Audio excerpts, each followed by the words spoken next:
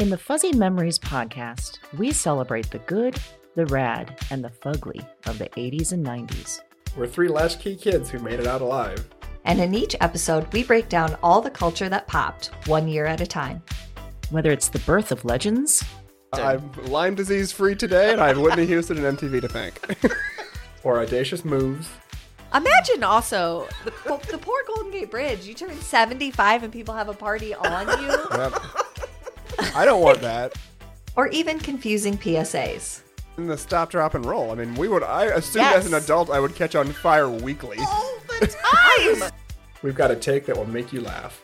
We've also got thoughts on all sorts of random phenomena and the most unmitigated of golf. Why sharks can't be trusted, people can't be trusted, and rivers can't be trusted. It's collusion. It's of the highest degree. Uh-huh. You were counseling me to start my remarks with, first of all, bitch. Everyone in that room would have snapped to attention. It's going to be basically coffee lids, shark revenge, and then maybe like Matt Getz. God, we need to do something about him. Join us every other Wednesday to celebrate the hits, the misses, and the misfits of the weirdest decades. If I could tell my 14-year-old self from 1990 that I would be eating in a Cheesecake Factory in Beverly Hills, I'd be like, we did it. We did it, Joe. We did it. Listen and subscribe to Fuzzy Memories on Apple Podcasts, Spotify, and your favorite podcast platform.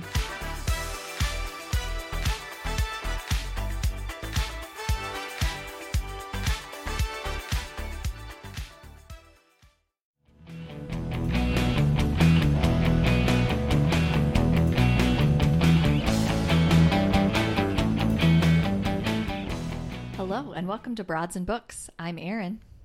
And I'm Amy, and this is a special Broads and Books bonus episode. Today on the Broads Talk Books With, we've got Callie White. Callie is the author of the upcoming book, The Monsters We Make, about the paperboy disappearances in Iowa in the early 1980s. Callie is based right here in the Des Moines area and is like basically one of the best humans you're ever going to meet. Yeah, and that is on full display. Yes. In our interview. Yes. You will immediately want to be her friend after listening to our conversation. Mm-hmm. And, she might let you. She probably would. She's probably that would. nice. She would be friends with you. So even if you're subpar, she'll be friends with you. Yeah. Which is evidenced by me. Ouch, Erin. Don't talk to yourself that way. I'm sorry. Yeah. That's how great Callie is. That's my point.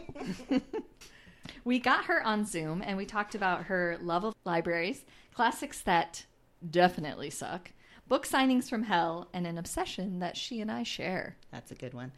You'll find all the books that she talks about in the show notes. And now, here's our interview with Callie White.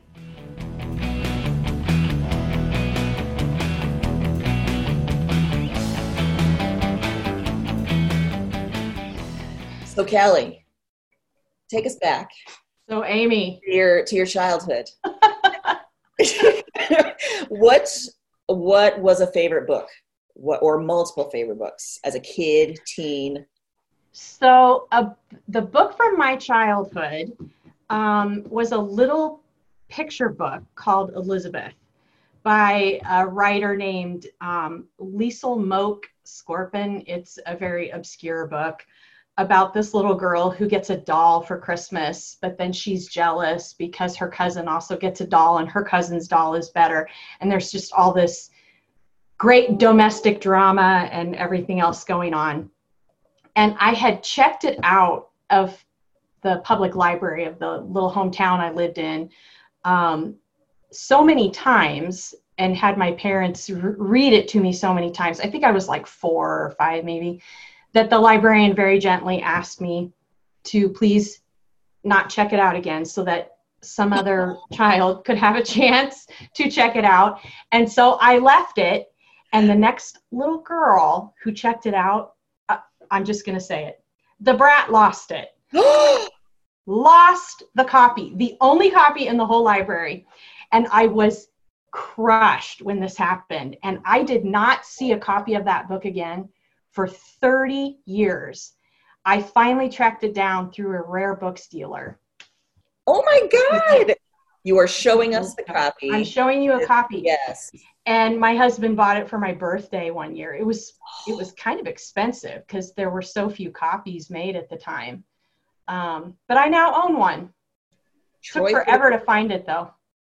Wow. Okay. So you should have just been allowed to keep that book since that little brat. I kind of thought so. Yeah. I thought I got a raw deal in that at the library, but I will say this about libraries too.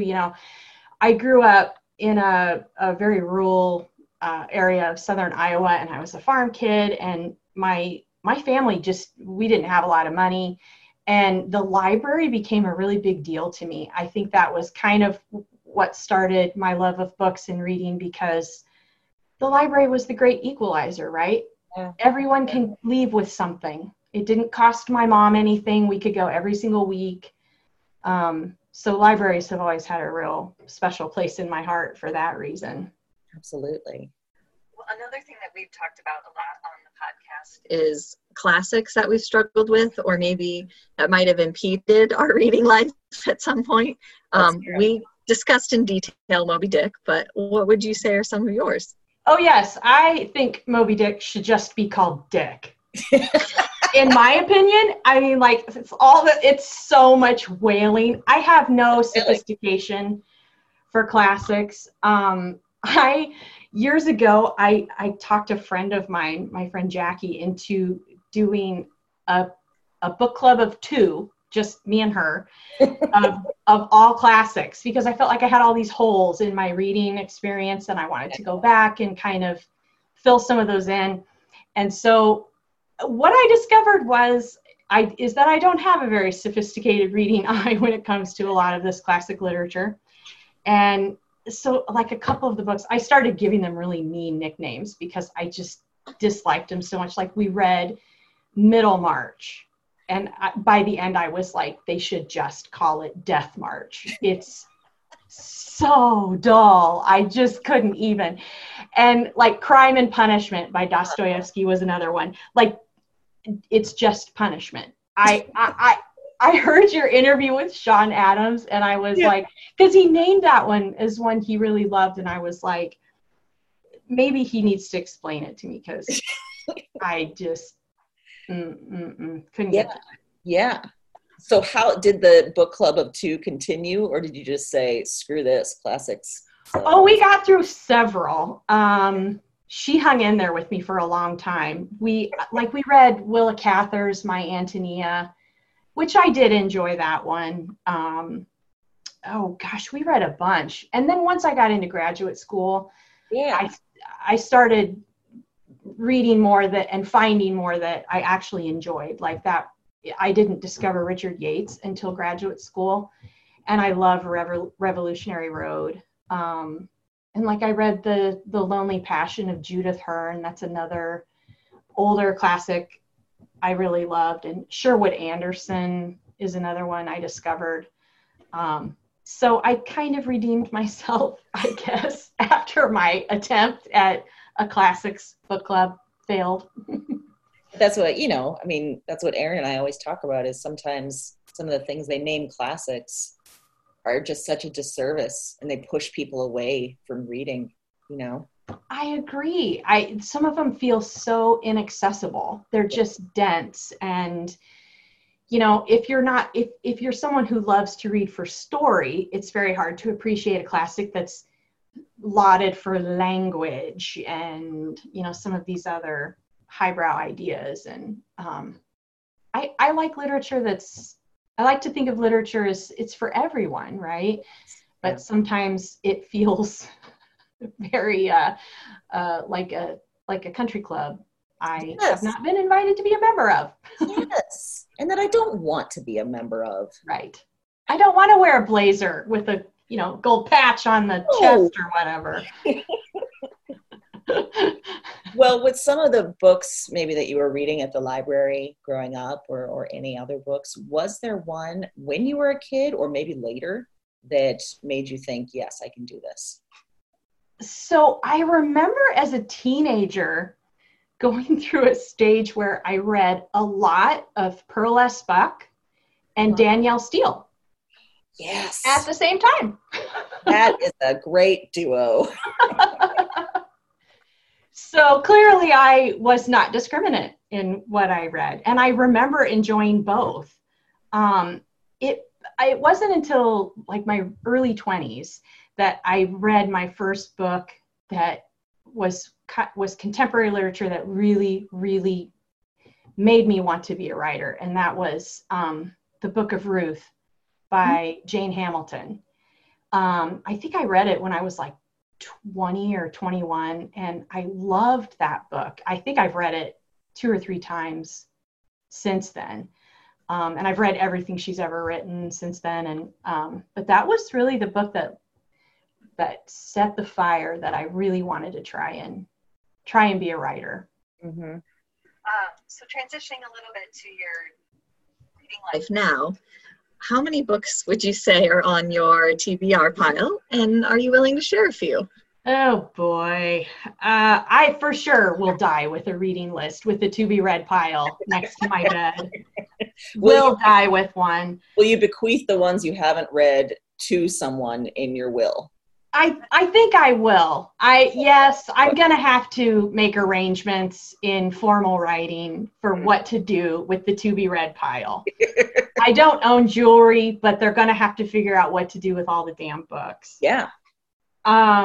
So because I teach for an MFA program, I have to read across all genres. So I blame that for making my to be read pile so big. Right now, so like I always have a physical book I'm reading and then a book I'm listening to on audio. So right now I just started reading Valentine by Elizabeth Wetmore, which is so far it's excellent. And then I started listening to The Underground Railroad by Colson Whitehead, which is brilliant and devastating. But in my to be read pile, I also have a nonfiction book called Hidden Valley Road about the schizophrenic family, right? And then I have The Grace Year by Kim Liggett, which is dystopian and it's very feminist fiction. I just finished a great essay collection by Sue Williams Silverman called How to Survive Death and Other Inconveniences, which the structure of that was so brilliant. I've actually started teaching it a little in some of my essay classes. And then this might interest you too. I just finished another nonfiction book called Stranger Danger. Oh my gosh. Stranger Danger, Family Values, Childhood, and the American Carceral System. It's by Paul Renfro, and it's all about the 80s and 90s child stranger abduction paranoia. And he based it on his University of Iowa dissertation, which was, the dissertation was about the Des Moines Paperboy stories. And that's the one you mentioned in your afterward. And yes. Okay.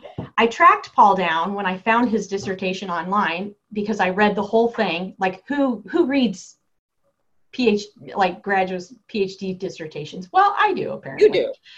And I tracked him down and I interviewed him about the PhD, and we stayed in touch and stayed friendly and over the years. And it turns out we both had books related to these 80s abductions come out in the same 3-month period. Wow. Yeah. It's a fascinating book.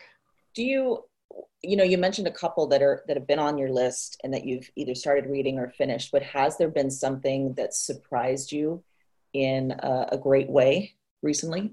Yeah, I just finished a book called Followers by Megan Angelo, which is another kind of dystopian. It's a dual timeline story, and it's about social media and influencers. Oh, boy. And at first, when I started reading it, I was a little like, I don't know, I thought it was going to be a little, I expected it to be a little kitschy or something, but it was very, it ended up being a lot more in depth and like this real hard look at smartphones and social media and our obsession with influencers and fame. And because part of it's set in 2016 and part of it is set in in 2051. And she very cleverly brings the two timelines together. And I did not expect to like that book as much as I did. Wow. That's always so fun. Yeah. Cool. How do you normally find your book recommendations? I subscribe to a lot of like the Midwest Independent Booksellers Association. They always release a newsletter that I get in my inbox. I get a lot from social media people if they read a book they like and post. But I have to say, Broads and Books has really streamlined my process. Yes. Yes. Little one-stop shopping. If I'm like, what do I want to put on hold at the library or something, I'll just go out to the Broads and Books website and scan it and be like, done. That was easy. Yes. Yeah. So you saved me a little bit of time now. Excellent. We do it for you, Kelly. It's all about me. Thank you for acknowledging that. So we got to read an early copy of The Monsters We Make. Yeah. Now it's coming out in August, right? The date? Yeah, it got bumped Yeah. from June. And for those who are listening, it's based on the Paperboy kidnappings of the early 1980s. And you mentioned, what I really liked at the end is you mentioned a bunch of the things that you used to learn more about it, to really dig into the research around it. But any that really stuck with you, any particular books that you just felt like people should read no matter what? I'll tell you, it wasn't books, it was documentaries that really stuck with me. Really? Ooh. There were two. The documentary on HBO about the Larry Nassar sex abuse scandal they're hard to watch, but I think they're important in understanding how like systemic abuse takes place. Yeah. And the same with the Michael Jackson documentary, the Leaving Neverland, I think is what it was called, was devastating. But again, really important in understanding how systemic abuse can take place. I learned a lot watching those documentaries. I interviewed several people too, and the interviews really stuck with me. That had to be a really hard process, like very, important and educational, but hard to talk to people who actually. Yeah. Well, this is a very Iowan book. It's, with Des Moines. And that's kind of rare that we see that. So are there books that you think that have captured Iowa or Des Moines particularly well that you've come across?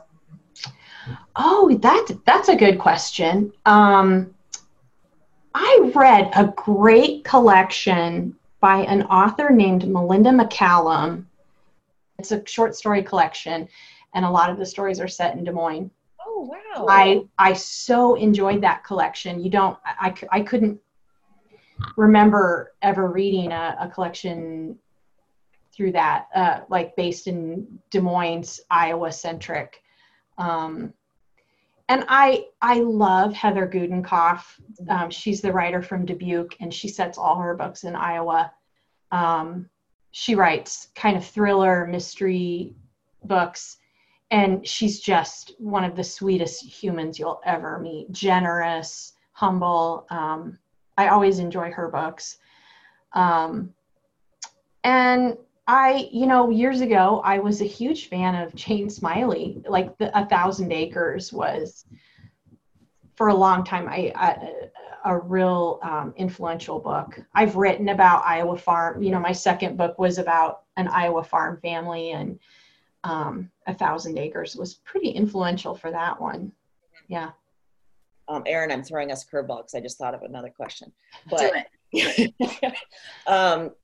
What I got to after reading The Monsters We Make and the end of it, you talked specifically about how some of the ways that we grew up and some of the kids that we, these kind of kids and the strange nature and everything made us all so super anxious and paranoid. And, the parents that know the dangers out there and don't want our kids to go through it. And then it made me think of how much you loved the book that we just discovered too, Why We Can't Sleep. And I it feels loved that book. It felt like it validated everything you said.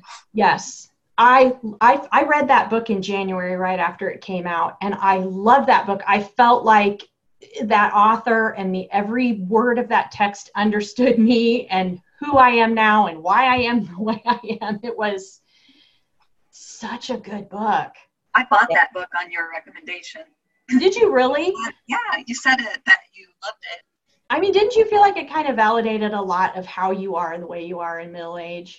But no, I felt like it was such an interesting connection made between that book and exactly what you were talking about, particularly with parenthood. I bet so many parents, or now parents that were kids in that time that like we all were, feel that exact same way. Yeah, I think we are a generation of just anxiety, right? Like, unlike, I think for sure more than generations before us. I worry sometimes about the anxiety level of the generations coming up behind us, but I think we were the first generation of true, like, anxiety in our DNA. Yeah. Scared. Well, the very fact that it's not even like clearly defined, like we fall right in between Gen Xers and millennials a lot. Like we don't even really have a set category 100%. And that in and of itself just it's like symbolic for all of the anxiety that we have, and that nothing ever quite fits like it should. Right. And we're just such a distrusting generation, I think, because of how we grew up and how like what was drummed into our heads on a daily basis. And like I remember sitting at lunch every day with those milk cartons with the faces of missing children staring at me every single day. And, the National Health Institute finally realized they needed to stop doing that because it was terrorizing school children. That's part of the reason they stopped doing it. Oh my God. Yeah, it was having such negative effects on children who were seeing them on the single milk cartons every day at lunch. It makes sense. I mean, it was terrifying. It was like the specter of who we could be. Yeah. Staring at us over breakfast. Over breakfast, right. Over weird cardboard pizza. So that was a good curveball, Amy. I liked it. Yeah. Okay, so we're to like our kind of our favorite 5 at the end. And the first one is that we want to know about your weirdest or funniest or strangest or whatever you want to say fan interaction. And is it us or is it Matthew Kaye? Because I'd love to call him out at some point. He gets way more than I do. Like I don't even think he told some of the weird stuff that happens to him. Like strangers, women send him naked pictures and all that stuff. Oh yeah. He just mentioned it offhand one time, like, sometimes I get women who message me, pictures of their boobs, and it's like. Do you get that? Do you get a lot of pictures of boobs? I do not. My fan base is a little different than his, I think.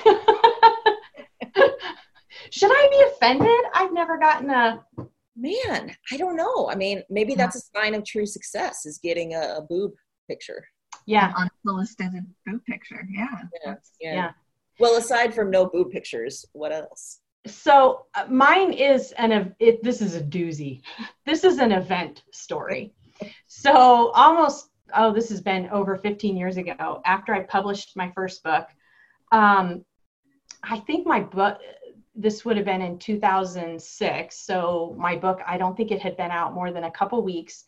And this woman I kind of knew emailed me and set up this event at her mother's store. And that was the word she used. It was this little tiny Iowa town in the middle of nowhere. But she said, my mom has this store. You should come do an author event during our big fall festival on this date on a Saturday.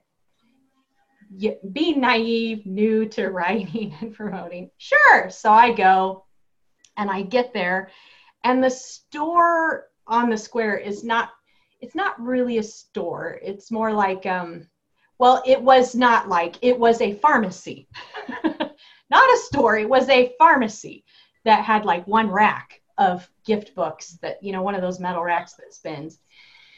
And the owner was lovely, right? So she set me up in the display window of the pharmacy with a card table and a chair.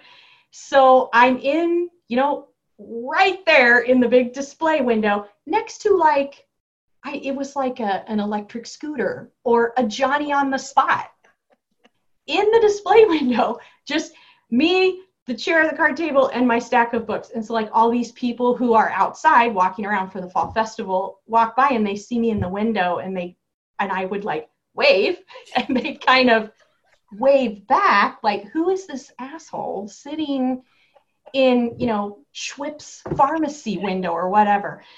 And here's the other mistake I made. They scheduled me for 4 hours.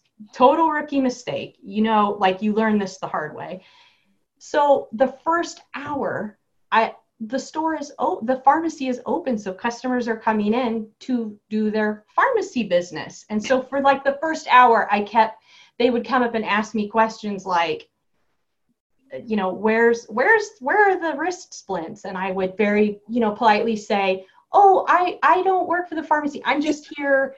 I'm an author. I'm here with my book. And they'd be like, yeah, where are the wrist splints? Oh my So God. after an hour, I just gave up.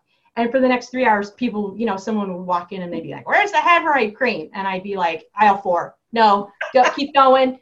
Next aisle, keep back there, right there. Yep, good.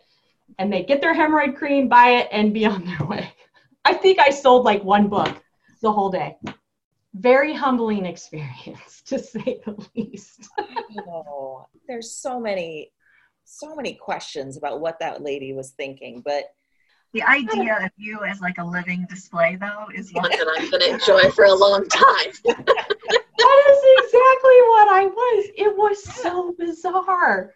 And I was there for so many hours up in that display window. I had just recently remembered that story. I had kind of forgotten it or blocked it out of my memory. Mm-hmm. But I recently recalled it. I also once had I was at a book festival and a woman came up to the table and she picked up my book and she looked at it and she goes, "Is this happy?"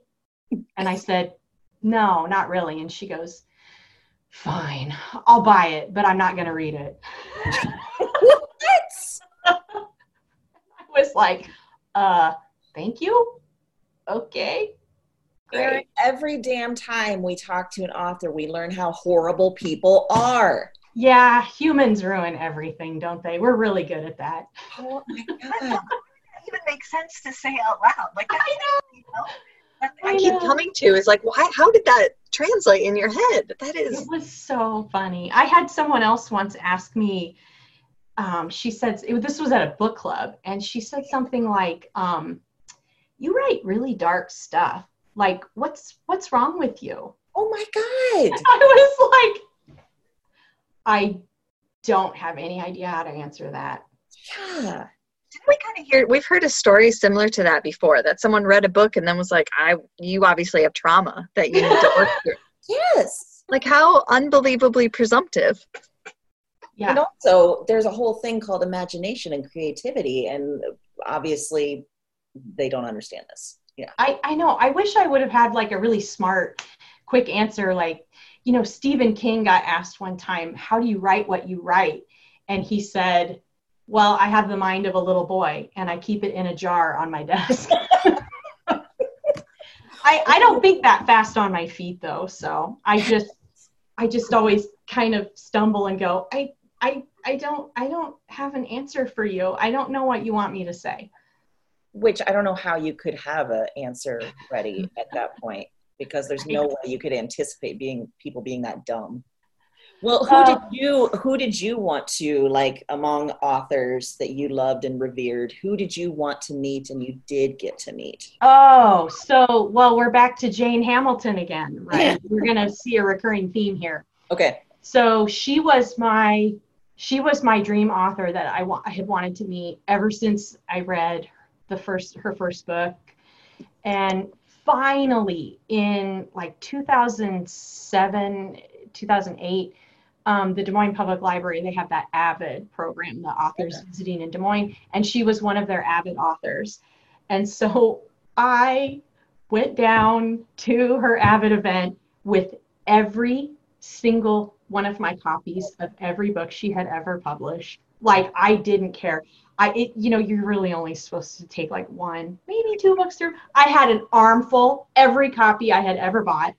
I stood in line forever, and I was nervous, and I was giddy, and I got up to the table, and I set my pile down, and I got like really flustered and sort of like, oh my God, you have no idea, like, and I couldn't finish sentences. And she was so calm. I will give that woman credit. Like, she wasn't alarmed. She wasn't concerned.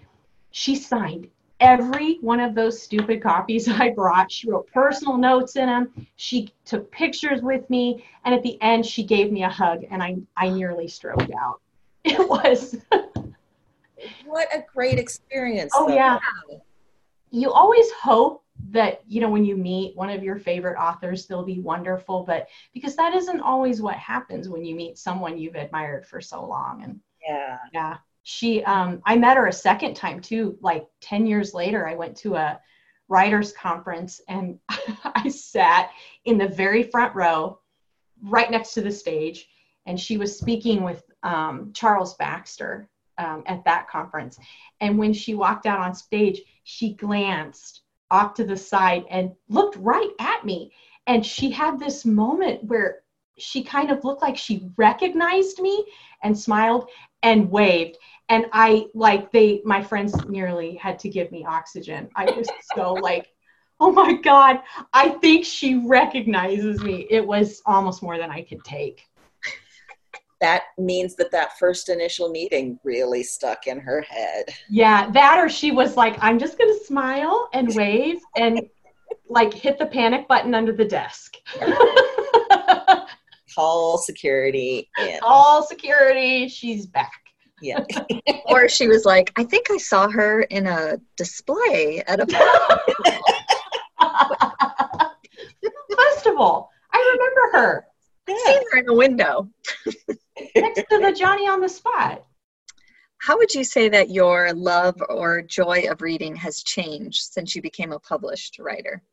Oh, that's a good question. I think especially since I went to school and I started teaching, I read a lot more variety than I ever did before.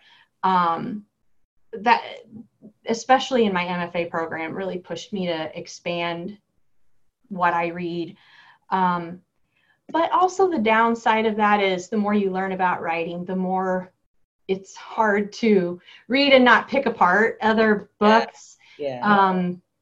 Like sometimes I get so distracted by things I think are lazy, or sometimes point of view stuff drives me up the wall. That's the kind of stuff that happens. You see a book that explodes in popularity and you're like, oh, this looks promising. You start reading it, but then that writer part of your brain kicks on and ruins it. Yeah. I can see sometimes too how, like, if I look at a very popular book and I'm not enjoying it, or I'm like, Jesus, where did, the writing here, I'm not really digging it. Then I start getting like, well, why is this published versus other people that we love? Like, what, this isn't fair. And yeah. Oh yeah. And it's it makes you feel like you aren't part of the club, right? Like there's something, I'm missing something. I'm, like the popular kids aren't letting me hang out. Yeah. Because I don't get it. So, okay. Is there a book that you think everyone should read? Yes, I have two big ones. I think first, The Handmaid's Tale by Margaret Atwood, which I love that book. And even if you don't love it for the, just the storytelling or the enjoyment of reading it, I just think it's an important book that everyone should read.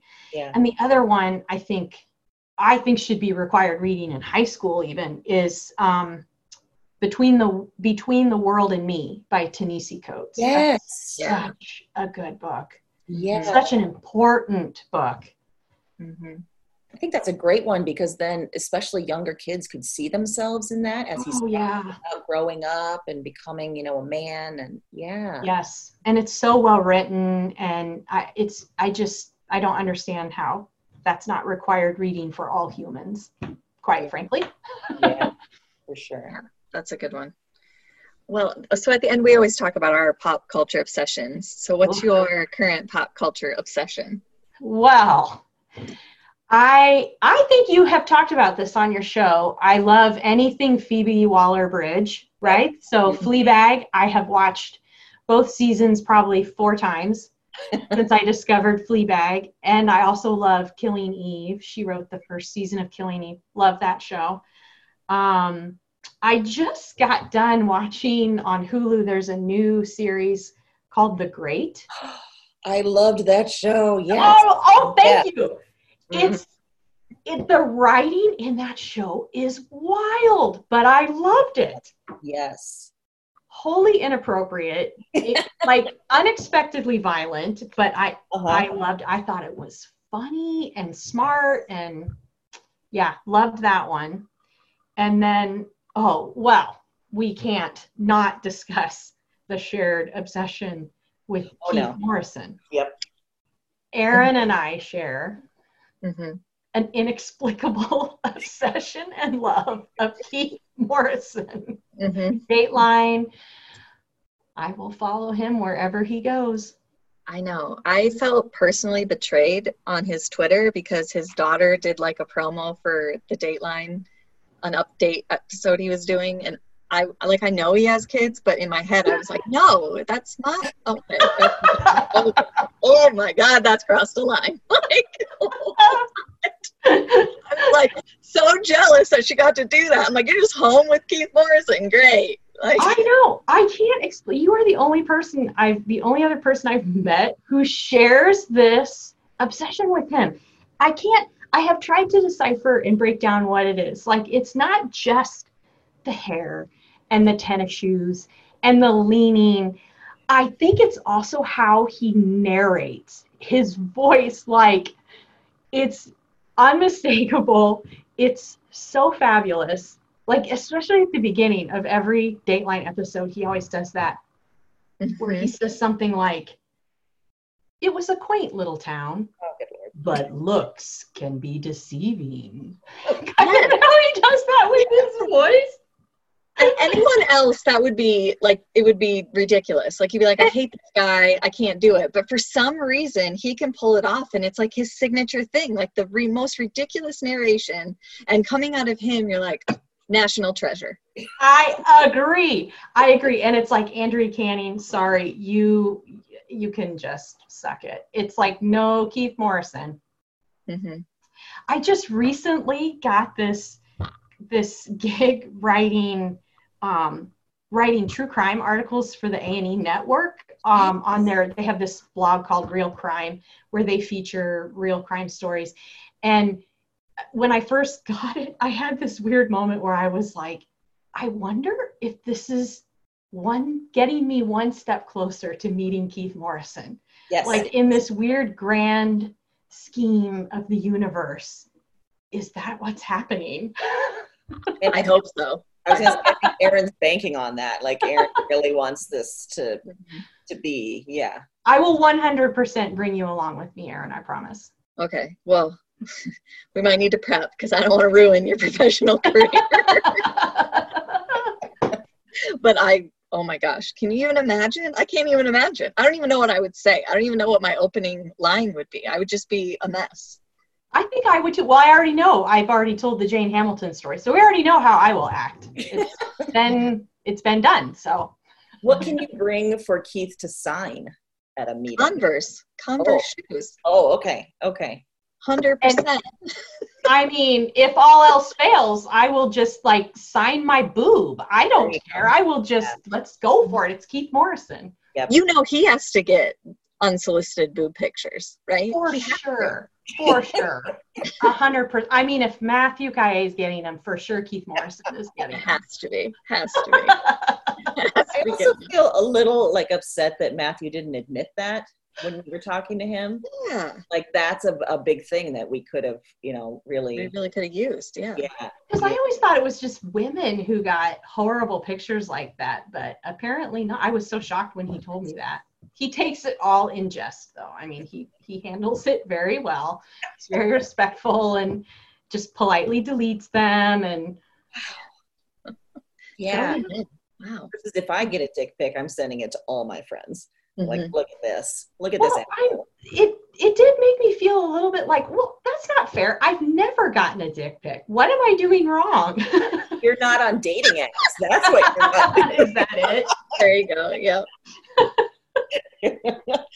You can feel free to join Tinder and you will get a lot and you will feel validated. Yeah. See, Erin, you don't have to worry about ruining my career because apparently I'm running it wrong all on my own. I think if you do a display window again, you might get some dick pics in the right area with the right feeling. The And right put your kind of number, display on window. display window. Yeah. Send your comments here. Yeah. I think we could get you some. If that's your life goal, we can make it happen. Well, that's it, Kelly. Thank This you. was wonderful. I feel like I held it together for the most part. Yes, Yeah, you did. And thanks again for the advanced copy. Yeah. Oh, thank you for reading it. This was fun. Thank you for having me on. Excellent. We'll see you Thank soon. you for coming on. Yeah.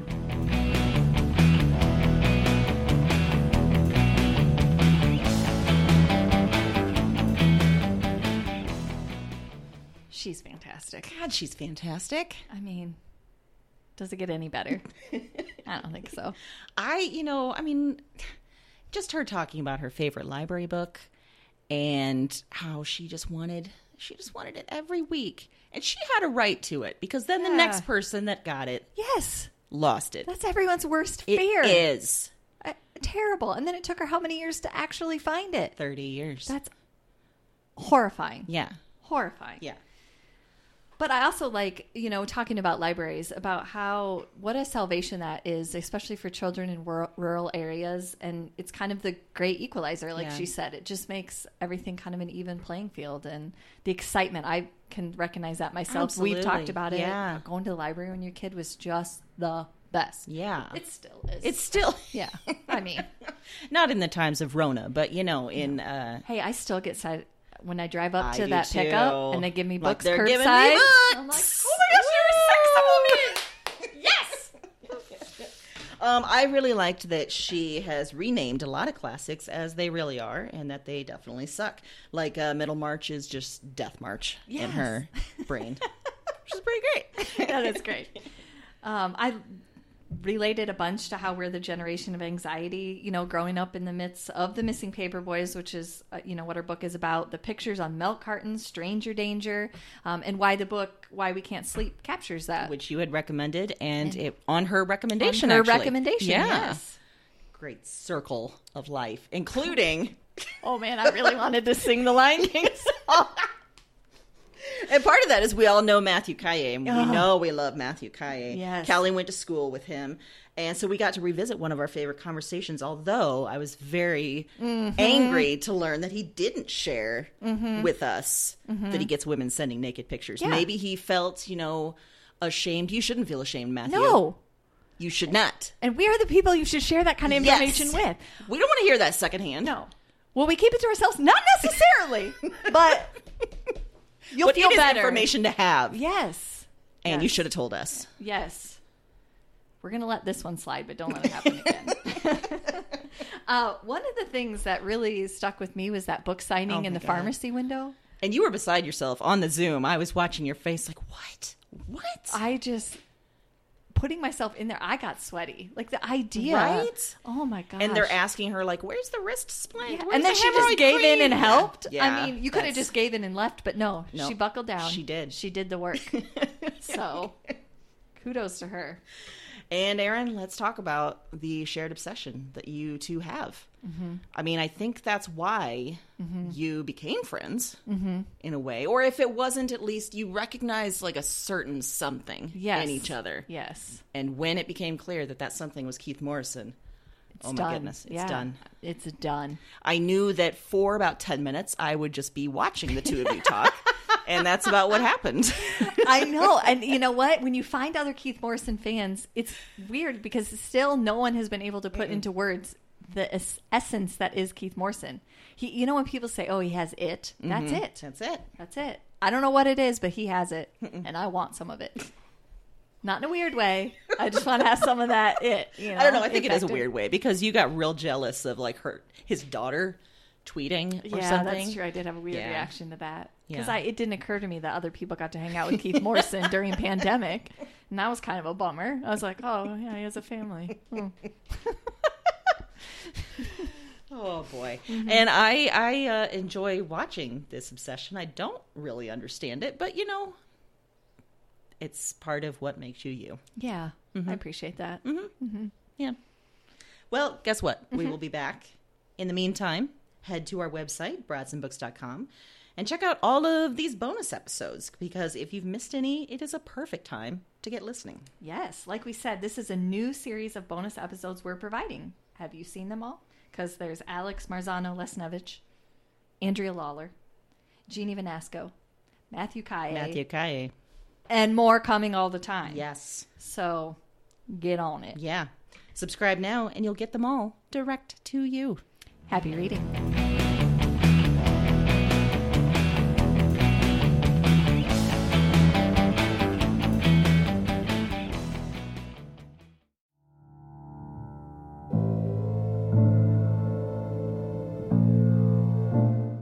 I'm up again. Same night, another dream. Before trying this recording thing, I didn't remember much of anything of these dreams. I didn't remember much from any of the women. And one night of doing this, and it's broken things open. The dreams they're in me, and they're coming out of me, and Talk to me. I am not broken. I am the most whole, most real. cause their despair. I wait for the word. Witch. Look at the mad woman in her cage. She was a woman with holes inside her. That was the heaviest factor, the final evidence, the heart of the issue. Somehow, you understand this. You hear me. Wherever you are, whatever this is, This isn't a dream journal anymore. It's not. It's just fact. Because now this is some sort of record. What are these dreams? Maybe there's a better question. Who are these women?